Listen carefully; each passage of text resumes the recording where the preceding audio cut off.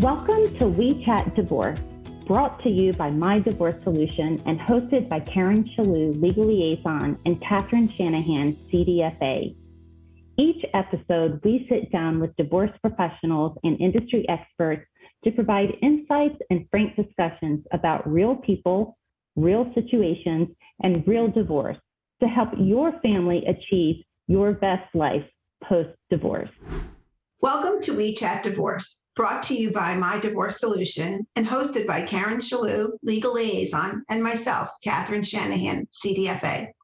On this special explainer episode, we answer the top questions about divorce, giving you clarity and confidence as you navigate the divorce process. Thank you for joining us today so we get deep into the topic of settlement agreements. What is a marital settlement agreement? How do you get one? What's included? We'll cover all that and more today. When we wrap, you'll feel confident knowing what a settlement agreement is and the importance of covering all the details. Now let's get to it. Even when you and your soon-to-be ex-partner don't have personal issues, getting over all the legal hurdles of divorce takes a lot of time and energy. If there's one thing a divorce process is famous for, it's paperwork.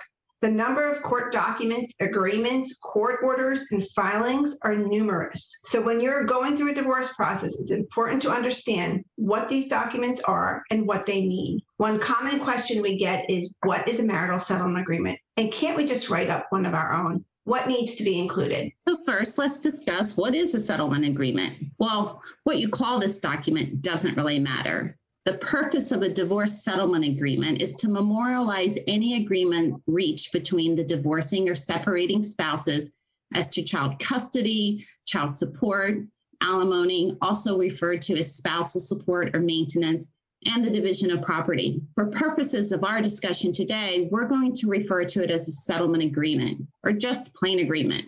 It's important to know, however, that a marital settlement agreement isn't the same as a separation agreement. We can talk about separation agreements in a different episode. A settlement agreement is a legally binding document between two spouses that are getting a legal divorce. It contains all the terms the spouses have agreed on regarding division of property and support. Custody agreements are generally, but not always, a wholly separate agreement or order. Let's explore what's included in a settlement agreement. Well, regarding division of marital property, aka equitable distribution, you can expect the following matters to be addressed in the settlement agreement. Personal property, how are you dividing all of those tangible things in your home that you own, boats, cars, other things like that. Real property, your marital home, rental homes and vacation homes, or any other real estate that you may own. Motor vehicles, insurance policies, credit card debt, student loan debt, any other debt, business interest, if you or your spouse own a business either together as a family or with third parties, that's certainly addressed in a settlement agreement. Investments and cash accounts, how any executive compensation is divided, such as stock options, RSUs, grants, etc. This is an area where we see so many mistakes and missed assets. Retirement accounts and bank accounts are also covered in the division of property section of the settlement agreement. For support, payments should include the amount of alimony, the duration of alimony, and whether the payments can be modifiable or non-modifiable. So when you know what you have, what you need, and what your options are, you can feel confident that you're making smart, informed decisions. This is the benefit of the MDS Financial Portrait. This unique blueprint goes far beyond a net worth statement to provide this invaluable information.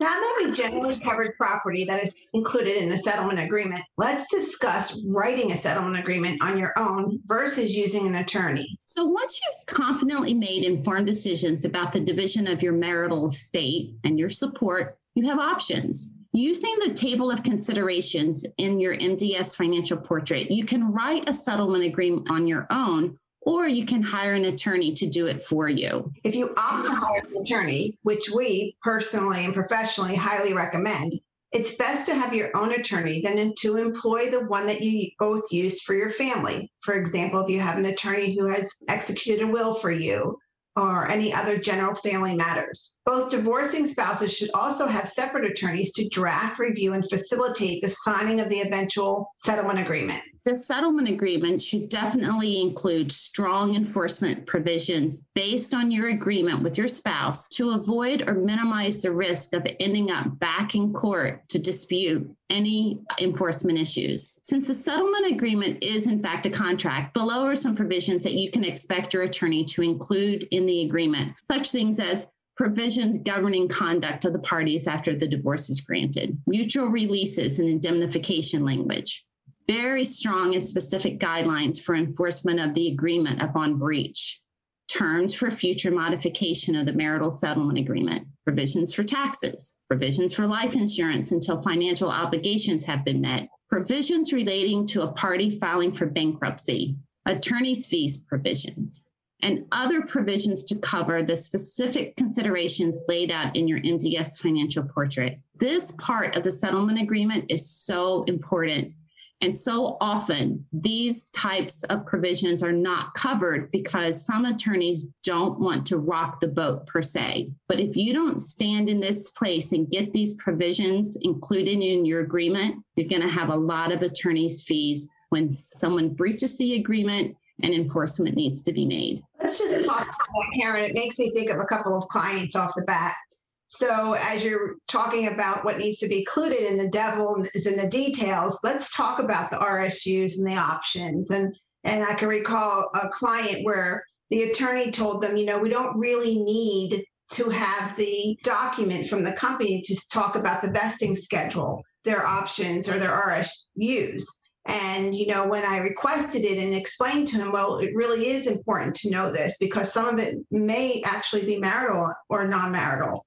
And the attorney's response was, well, no, we're going for all of it. It's all going to be considered marital. Okay, well, the response then is, okay, great. If it's all marital, then fine. We don't need to know that. But, when it came to the agreement read that whatever was marital would be split. And, we quickly said, well, wait a minute. Then we need the vesting schedule. We need this, right? An attorney was back on their heels because they said it was going to be 100% and it really wasn't. The agreement didn't read that. So we had to advise them to go back and either ask for the rewording or to get the vesting schedule. That was a $75,000 or more difference for her in her pocket. Absolutely. And the attorney didn't want to go back because they felt like it would blow up the agreement. So what was wife to do when this happened? And had these documents been collected at the beginning when everyone was sharing documents agreeably, what a difference this would have been. So now wife was in the position of, her attorney saying, we're going to go to trial if you don't agree to this. And this is just how it is. And we can't go back now, versus really leaning in and saying, well, I need the schedule. I need to know what this means to me. And she felt like she didn't have the option to do that. Right. Same thing with the life insurance policies. It says that insurance will be in here for some agreements until all financial obligations are met. Well, where's the proof of the insurance being paid? Do you know that you have an option to become the owner of that policy? This type of stuff needs to be discussed and put in the agreement. You don't go back later and discuss that because it's just not going to happen. And so, how I feel about attorneys promising to do things and they say, we'll get to that later. And then an agreement is forced upon you. And let me tell you, everybody's sick of it, and they all, including yourself, and you want to sign off. But that very important detail will land you back in court later, which will cost you a lot more than ruffling a few feathers now along the way. And at this juncture, so many times our clients are hearing one or the other. And if you've been through a divorce, you probably heard the same thing. The first response from the attorney would be, it's okay. You've got plenty of money. We don't have to go back and cover all these details. You're going to be fine. You've got plenty of money. You're going to hear that, or you're going to hear, you've spent so much money already. You do not want to pay me to go back and fight this mini battle for you. It's one or the other. And so what's a client to do when they're in that situation and all the I's haven't been dotted and the T's crossed during the divorce journey? Don't wait till later.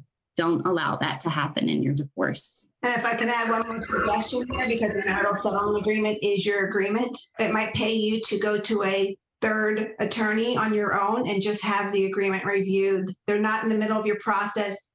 they're not sick of your case. Let them have clean, clear eyes to just read it for you and to make sure that everything is covered. It's worth a few $100s that you'd have to go pay someone to do that probably. A lot of couples nowadays are going to mediation, which is really a really good process to participate in. But in some states, mediation happens with the attorneys. Clients are in separate rooms, everyone's in separate rooms. And when that document gets drafted and you're presented that from your attorney as to what you agreed, sometimes it can be very different than what you recall. Catherine, you can speak to that in a very recent matter we were involved with. Well, yeah, they sat there and they got your agreement, and those type of mediation cases can last for 10 hours. It's grueling. I've sat there as an expert for someone before, and it's painful, and you want out of there. So you end up agreeing to things because you're feeling sometimes like, okay, if I don't agree to this, it's another hour that I'm here. And it sounds all well and good there. And you have your attorney with you in that kind of situation. So you're feeling like it's okay. But then you go back and you get the details actually in the writing. And all of a sudden, it doesn't feel so good anymore. Well, you said I have to move out of this house by the end of the year, but wait a minute, what if I can't? And why do I have to? Why am I displacing myself? Or you said, or I agreed to this, you said, but what if it doesn't happen? How am I protected? So that client, we had 15 questions, and it wasn't questioning the process. It was asking questions to make sure that she was protected and make sure that she felt good about that agreement, even though they spent a lot of hours in the mediation process. And, when she went back to present those questions to her attorney, who is supposed to be her advocate, he wasn't so happy about it. He was like, why are you questioning this? We just went through all this mediation. But it is your right to make sure your details are in there and that you feel protected and that you feel like this agreement's going to work. And I don't mean that you don't have to compromise. You do have to compromise. But as Karen always says, the devil is in the details. To make sure you have lots of them in your agreement. That's so true. And that reminds me of a third scenario that we run across a lot. It's when a couple or an individual comes and says, our state's fairly simple. We have these things. We've just agreed on how to divide it. We just need an agreement drawn up. That's wonderful. And then we start the process of, making sure the documents are collected. And I can't think of a single time when there weren't hiccups in the case. You have a 401k account, you have a pension, you have a marital home. And when you consider what it takes to divide those assets, it's not what it looks like on a net worth statement. It's more complex than that. And most people don't realize that. And usually one spouse is left holding the bag with the loss, not understanding why, because they didn't take those simple steps of learning what you have, why you have it, why they're interpreted the way they are, and what your options are. This wraps up our explainer on what is a marital settlement agreement. And for more information on this topic, please head over to www.mydivorcesolution.com. We hope this episode was informative and supportive on your divorce journey. If you're looking for more support and guidance for navigating the divorce process with confidence and clarity, you can find so many things on our website. More podcast episodes, divorce events, and tools for your journey ahead. We'll see you back here for our next episode. And P.S., this video is intended for general informational purposes only and should not be construed as financial or legal advice.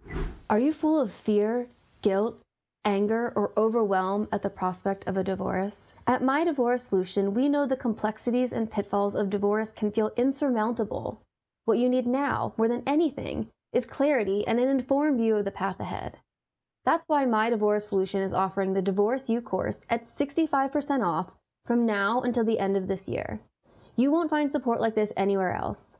Divorce U Demystifies Divorce, an easy, convenient, and comprehensive guide for your upcoming divorce journey. Are you ready to start 2022 with confidence and clarity? Sign up for the course on mydivorcesolution.com today and head into 2022 with the information you need to make the best decisions for your family. Remember, the 65% off discount on mydivorcesolution.com ends on December 31st. We're starting 2022 with a forward outlook and hope you'll be joining us. Thanks for joining us for another episode of We Chat Divorce. We hope this episode was informative and supportive on your divorce journey. If you are looking for more support and guidance for navigating the divorce process with confidence and clarity, head over to our website at mydivorcesolution.com for more podcast episodes, divorce events, and tools for your journey ahead. We'll see you back here for our next episode.